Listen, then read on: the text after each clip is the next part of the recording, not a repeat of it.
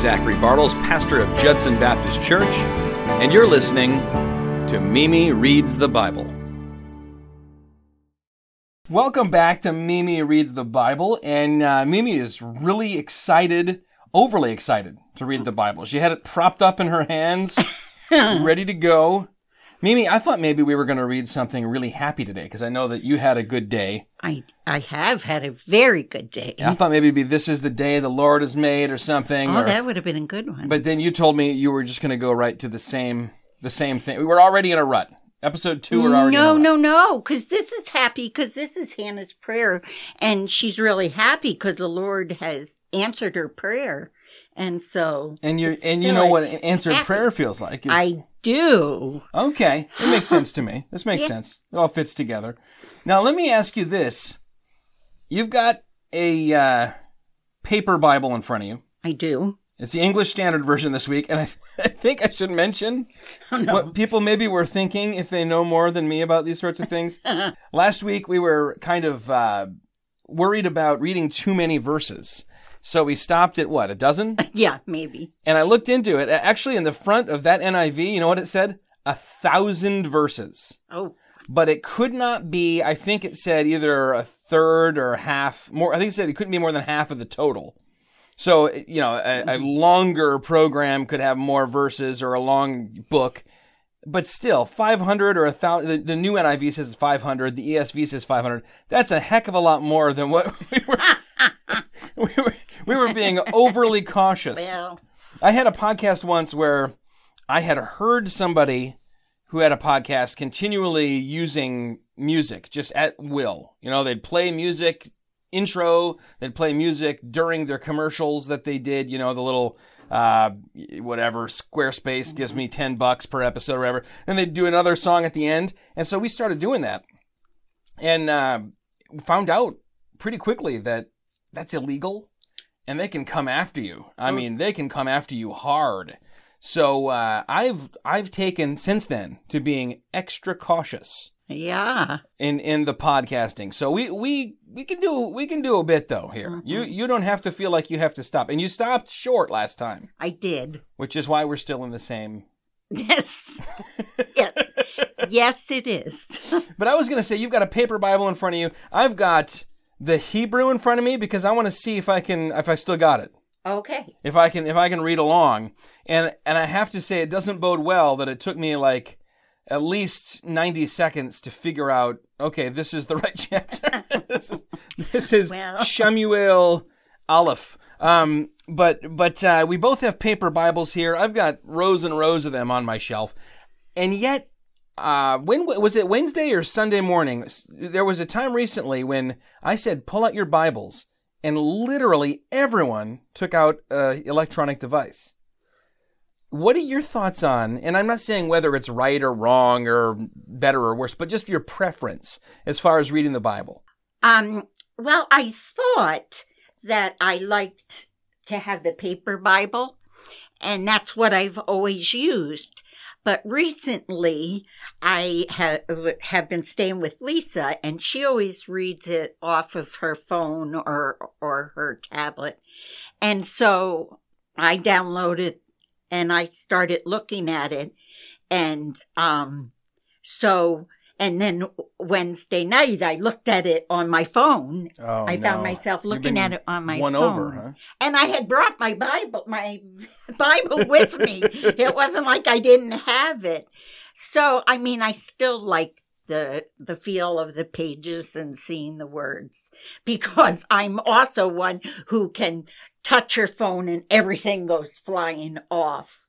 I was reading scripture at Bible Study Fellowship the other day, and I had my phone, and I was reading it off my phone, and I touched it or something, and all of a sudden it just went flying, and I was like, and so on. The phone physically went flying? No, the you know how you can hit it and the page will go up. So all of a sudden you were in a different chapter or yeah, a different application altogether. Yeah, and so I just said, and so on. Mimi, I don't know what your age is, but are you by any chance a baby boomer? Is that maybe what's going on here?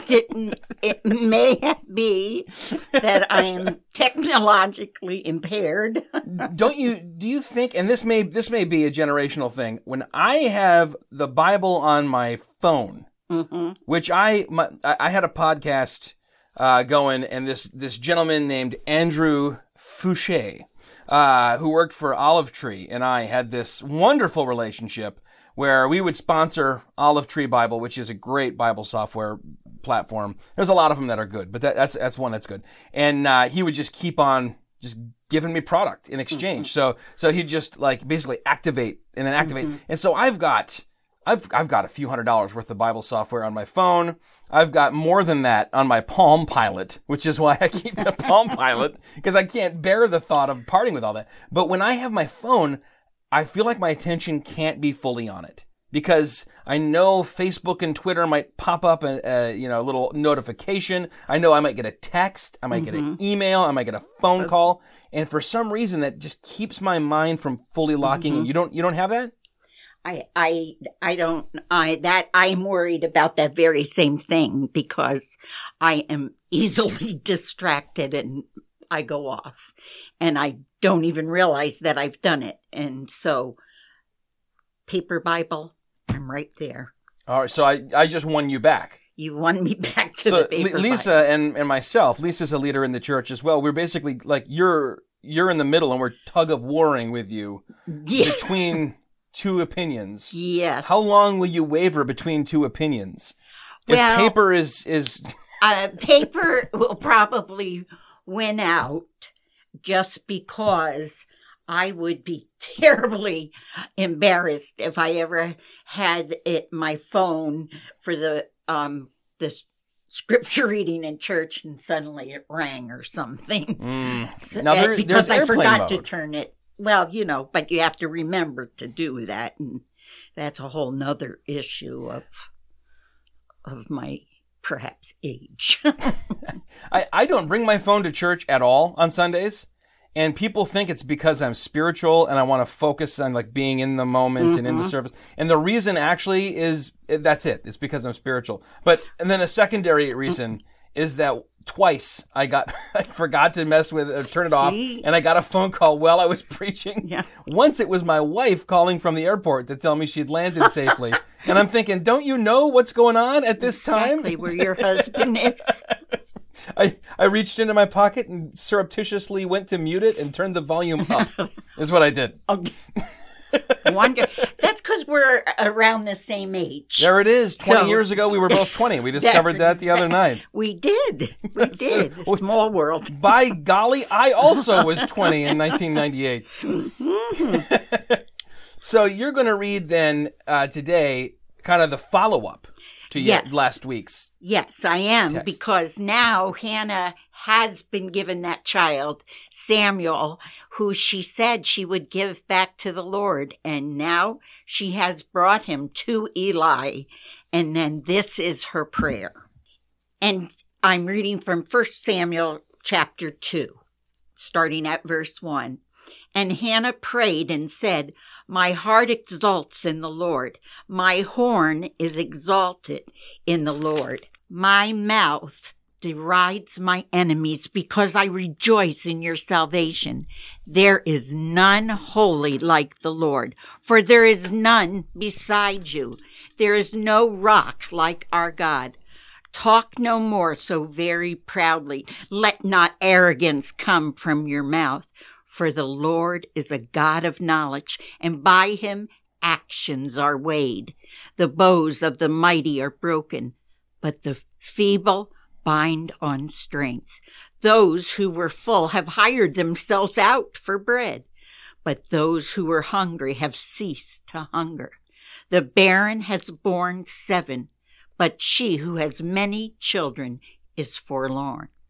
The Lord kills and brings to life. He brings down to Sheol and raises up. The Lord makes pure and makes rich. He brings low and he exalts. He raises up the poor from the dust. He lifts the needy from the ash heap, to make them sit with princes and inherit a seat of honor. For the pillars of the earth are the Lord's, and on them he has set the world. He will guard the feet of his faithful ones, but the wicked shall be cut off in darkness, for not by might shall a man prevail. The adversaries of the Lord shall be broken to pieces. Against them he will thunder in heaven. The Lord will judge the ends of the earth. He will give strength to his king and exalt the horn of his anointed. So that is actually the Magnificat of the Old Testament. Exactly. It is so full of similar themes to Mary's Magnificat. And I wonder if maybe we should have you read that as well. Oh, that would be good. But the bringing low and bringing up, God being sovereign, it's good to know that Hannah was a Calvinist. But like, even to the point of reference to resurrection, it seems. He brings down into Sheol, which is the Hebrew word for the grave. Sometimes the King James will translate that hell. But the notion of the place of the dead, the grave itself, and then he brings back up again. You know, acknowledging that God with power over life, over death. And so, in a sense, she becomes a type of Mary. And Samuel, of course, obviously is a type of Christ. He's foreshadowing Christ. And I wonder if we could even extend that further and say, yeah, you see glimpses of the Pharisees and Hophni and Phinehas as we read the rest of this book. But what a interesting, the intertextuality. If we unhitch ourselves from the Old Testament, like a fairly famous preacher suggested we should not that long ago, we miss out on almost everything. Yeah. Even if you're just looking at Jesus' ministry, if you don't know the story that leads up to Jesus, it's all just rando, right? I mean, what does it all mean? Yeah, there are those who don't believe with all that we have at our disposal. But you think of these Old Testament saints who had so little, and yet she could pray with such richness, with such wisdom, and looking ahead to what she would not see in her own lifetime, but believing it as much as if it was going to happen in the next week or in the next year. Before you get to Mary's prayer, do you think it's a little odd that there's a little trash talk toward her rival in her prayer? They're absolutely, I mean, you can't read it any other way. No, I thought that myself, that, This is like when you slam the basketball back down in someone's face here. And I guess, I mean, the thing that she's saying is true. The barren one is born 7. Of course, she's only had one son, but this is Hebraic poetry, 7 being a number of completion. But the one who has many children is forlorn. Do you think she's talking about her rival being sad that Hannah has had a child? Or do you think this is a general, like, the reason that she continually hassles me and mocks me is because she's just sad inside? Well, I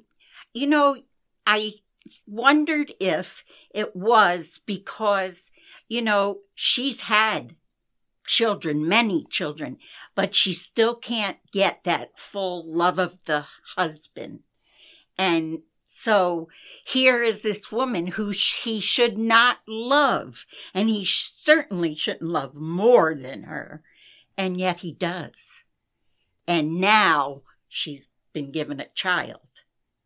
Yeah, and very similar again to Rachel and Leah. You have Leah getting all the children because see also, once again, we will say the folly of polygamy. But Leah is able to say, at least I'm the one who keeps giving him sons. And then Rachel has a son, and boom, he's the favorite. So, I mean, yeah, the whole thing's a recipe for all sorts of unhappiness. But certainly her rival, even though she's sort of the bad guy in the story, isn't immune from this unhappiness. It's just kind of permeating, and out of that really toxic family relationship, God still brings something really good. Because out of this comes Samuel. From Samuel is anointed David. From David comes the Messiah. Yeah. You can draw a straight line to Jesus. It's amazing how the sinfulness of man is used by God time and time again, and he brings us our salvation and our hope. And it's amazing. Are you using man in like a general way, or do you mean males specifically? Oh, I meant, of course, generically, unless you feel that there is a Well, I mean, if we're talking about polygamy, that's kind of like the most horrible part of like historical patriarchies, right? Yes. Or one of them. It's up there. It contributes to the most horrible stuff. One other thing that I had never thought of before, because you read this through and you know the story and you've read it so many times, but have you ever prayed to God when you're in a jam or you really wanted something? And I mean, this is so common. It's even often kind of goofed on like sitcoms and stuff. But you say, Lord, if you do X, I will do Y. And I don't remember what I was watching something not long ago, and someone made a prayer like that, and then the prayer was immediately answered. And it was Barney Stinson. He was going to give all his suits away to charity if God did something for him. And then the thing happened that he was like, oh, okay, I don't need to give the suits away because it happened anyway. But in this case, you could almost maybe see someone saying, Lord, I'll give him to you. And everyone knows what that means, service in the temple. And then when she's finally has the son, you could see maybe someone wanting to kind of shrink away from that. Well, but she doesn't. She made this vow. She keeps it. Exactly. And every woman that I have spoken to about this passage of Scripture has made that remark of, it's one thing to say that, but she had no guarantee she was going to have any more children. Mm-hmm. But she promised the Lord, and she went and did that. And how hard that must have been. Oh, my goodness. Yeah. Well, I mean, we both have sons. Can you imagine just when they're brand new and you're just figuring out how good their hair smells and enjoying the bond, being like, all right, I got to let this kid go and live in the temple and serve in the temple and give up kind of my right to raise him the way I would so that he can be in service to God. That's, wow. And of course, Mary then, she has to also give up her son in the way where it's described as, I think it's Simeon, right? It says that a sword will pierce your heart. Mm-hmm. That's hardcore stuff. All right, let's hear the Magnificat. Okay, and that is, of course, in Luke chapter 1, and I'm starting at verse 46. And Mary said, my soul magnifies the Lord, and my spirit rejoices in God my Savior, for he has looked on the humble estate of his servant. For behold, from now on all generations will call me blessed. For he who is mighty has done great things for me, and holy is his name. And his mercy is for those who fear him from generation to generation. He has shown strength with his arm. He has scattered the proud in the thoughts of their hearts. He has brought down the mighty from their thrones and exalted those of humble estate. He has filled the hungry with good things, and the rich he has sent away empty. He has helped his servant Israel in remembrance of his mercy, as he spoke to our fathers, to Abraham, and to his offspring forever. That is from the lips of what seems to be probably a 14 or 15-year-old girl. Yeah. Wow. Yeah. And when I read these early chapters of the Gospels, especially Luke's my favorite Gospel. I preached through it for about a year and a half, and it was my favorite preaching of all time. I always kick myself for not saving that for later. But I'm blown away by when someone has the life just pulled out from under them. Everything they might have wanted for themselves, and says, instead of this is bogus. I'm going to my room and stomping away. But at this young age, and granted, yeah, people have matured out of necessity quicker, but instead saying, let it be as you have said. And just the grace and obedience and humble heart with which she accepts all this. I think it's such a shame that so many Protestants have this pendulum reaction of almost a disdain for Mary. When I mean, we could even just call her the Blessed Virgin Mary, because she said right here, all generations will call me blessed. There's something there where we don't have to venerate her in an improper way. No. But we can hold her up as just an example of great holiness. Yes. And you can see why she has, throughout the history of the church, been held up as such an example. Do you think she had Hannah on the mind at all during these months? You have to wonder, because here she is having people look at her and talk about her, and yet she's feeling this life inside of her, knowing that this child has a purpose that she can't even fully fathom, and that will be almost apart from her. Yeah, and I mean, in a certain degree, every parent knows God has plans for my child that at some point I have to let go and let this person's life glorify God and just trust that God is at work. But for Hannah, immediately it was a letting go. And I mean, there's a certain, I wonder if she thought about Hannah and the service in the temple 12 years later, when we can't find Yeshua. We find him in the temple, and he's like, well, duh, where else would I be? And it's like, if you were looking for Samuel, that's where you would have found him. You know, I want to tell you a funny story. It was a few years ago when our Burmese church was growing rather quickly, and I didn't know all the Burmese people, and someone was running down the hall when there was a Burmese event here, yelling, Samuel, Samuel, and obviously her kid was running away from her, and she was running after, trying to stop him. She's going, Samuel, Samuel, and from in my office here, I shouted, here I am. And she looked back at me like, you are such an idiot. And I thought it was funny. I don't know. Let me ask you about these translations. We read the ESV today. You read the ESV today. By the way, I kept up in my Hebrew till about 4 or 5 verses in, and then I looked away for a minute and I couldn't find a spot again. But, you know, it's I quiz myself on the palm with my Hebrew and Greek. I keep it up. But we were in the ESV. Last week, the 1984 NIV, which was the original New International Version, which just took the evangelical church in the English-speaking world by storm when it came out. Which do you prefer based on just these two small readings? Right? I'm sure you're familiar with both of them. But I actually preferred the ESV. That's the Bible I carry and use most often. I have an NIV, but I just like the English Standard Version. What do you like about it? Well, I find it, at first when the NIV came out, it was all because it's understandable from the, I find that it's, I do understand it, but this is going to sound odd. There's still a stateliness about it, regalness about it, something, I don't know.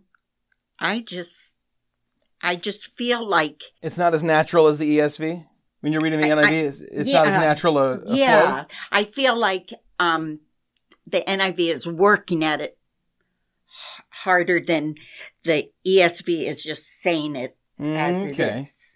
Now, both of them are what we'd call a functional equivalent. They're not a word-for-word attempt at a word-for-word. You can't do a word-for-word, but as close as possible. Like the King James it keeps word order. It keeps, that's why it sounds so kind of almost foreign to us. And it sounds very, very formal to the point of people copy that. Like when Joseph Smith was like, look, I found these gold plates and I got these glasses that let me translate them. You can see where he was like, as a kid, trying to sound like the King James and sort of failing. In fact, definitely, that's not even quite how people talked back then. We think in 1611, everyone had this doth, but a lot of it was just trying to keep the Bible word for word. On the other end, I was reading last night a little passage from the Message in a paraphrase, because we were talking about Eugene Peterson having died, and I thought that was actually a pretty good passage. A lot of people hate the Message. I think we should have you read it sometime. It's not bad. I was thinking of reading it today, actually, because he did pass. Yeah. And, I like the Message, As long as you know what you're dealing with. Exactly. And you don't think it's, I would say you don't even say it's quote unquote the Bible. It's a paraphrase of the Bible. It's a useful tool. But these then are, the NIV and the ESV are right in the middle. So you're getting a certain amount of word for word, faithfulness with the, switching up to a more natural construction for us to have readability and accuracy. They're both good. Oh, yeah. I prefer the ESV. Obviously, I preach out of it. And I know a lot of people, our pew Bibles are the NIV. Right. And a lot of people have said, why do we do that? And the answer is A, the ESV didn't exist when those were purchased. But B, I think it's good to be looking at one translation while you're hearing another, at least for me. I know some people that they don't have the right brain, left brain. I don't know which the proper split, that just kind of annoys them. But for me, it helps me kind of, you get those two perspectives at once, and you can sort of get that much closer to where this must all come from. But yeah, so this is from Crossway Publishing. Great publishing house. Everything they put out that I've consumed has been worthwhile. And I think the ESV is a real treasure for the church. This is interesting, they had come out with a pronouncement about 4 years ago maybe, that the text was never going to change. They were never going to do what the NIV did in 2012 and come out with the next version. It was going to be, this is it, boom. You can memorize it and know that you've got the ESV. Just like if you have the King James, you've got the King James. And then a lot of people said, great, good. And then a lot of people said, well, you're ignoring the very nature of language, how it always changes. And then they backed off from that. Said, well, maybe not. Maybe we will change it later on. Oh. What do you think is better? I think that you should stay with how it was translated and stick with that. Well, because our language changes, it wasn't like we couldn't understand and use the King James. We did, I did all growing up. It's the Bible that Paul used, so. And still verses that I memorized in the King James. That's the only way I can say them. And so I think it's still a valuable tool. And yet our language has changed. And this I enjoy reading from, using. But no, I don't think that we need to constantly update things because we've changed. When they came out with that statement, the ESV was locked down, a permanent text, I thought, good. And then at some point it'll be outdated and we'll come up with something different. Right. But one of the problems, and one of the things King James only people will often say is, like you and me both, as kids we learned the King James. Now I try to bring up verses, and sometimes I get a mishmash in my mind of King James, NIV, and ESV, and it's hard to keep it. And so if we're also changing the Bible as we go and as we read, I don't know, it seems like it's a trade-off. You're losing something as well as gaining. Have you read the new NIV, the 2012 update? Yes. That's also pretty solid. Yeah. I wish they would have they tried to call it today's NIV, the TNIV, and it was basically the same text, and it fell flat on its face. There was all this like, you're changing the gender, and blah, blah, blah. And then so they just quietly, they reeled it back in, said, never mind that, and then they quietly were like, fwing. It's still the NIV, but it's this text. And everyone was like, what? Huh? Who's on Dancing with the Stars? And no one noticed. Yeah. All right. Well, hey, thank you so much for reading the Bible for us again, Mimi. And do you have any idea what you're going to want to read next time? I'm leaning towards Ruth. Ruth, nice. Speaking of Hebrew, when in our kind of advanced Hebrew class, that was one of the things that we worked most closely with. Because Ruth is accessible and you don't have to be a real expert to do it. And in looking that closely at it, I came to love that book. And when I preached through it, it was a break in the middle of Judges And I enjoyed Ruth more than Judges. Don't tell, I lose my man card if I say that, but Yeah, I actually enjoyed it more than Judges. It's it's so full of Jesus. Yes. And that's so, it's so full of Jesus. So great. We'll see some Ruth. And we're on iTunes now. So subscribe on iTunes. We're on Stitcher. We're on Google Play. Tune in should be coming this week where you can say, Alexa, play Mimi Reads the Bible. And then, Mimi can read you off to sleep with the Hannah and the Magnificat of the Old Testament. So thanks so much for listening. And say hey to Priscilla in Colorado. There we go. Now we're like shouts out to people and everything. Oh, Mimi, act like you've been here before. I have to give a little to the fans. I love it. It's like Romper Room, and I see. Listening. I see. In a Bobby. magic mirror. She never said Zach. Never said Mimi either.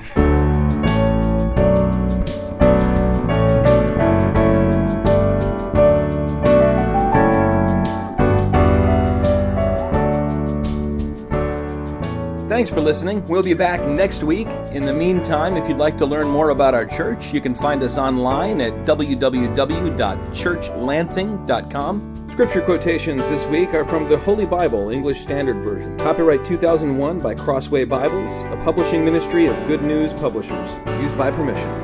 And don't forget, God's Word is there to be read all the time. You don't have to wait for Mimi.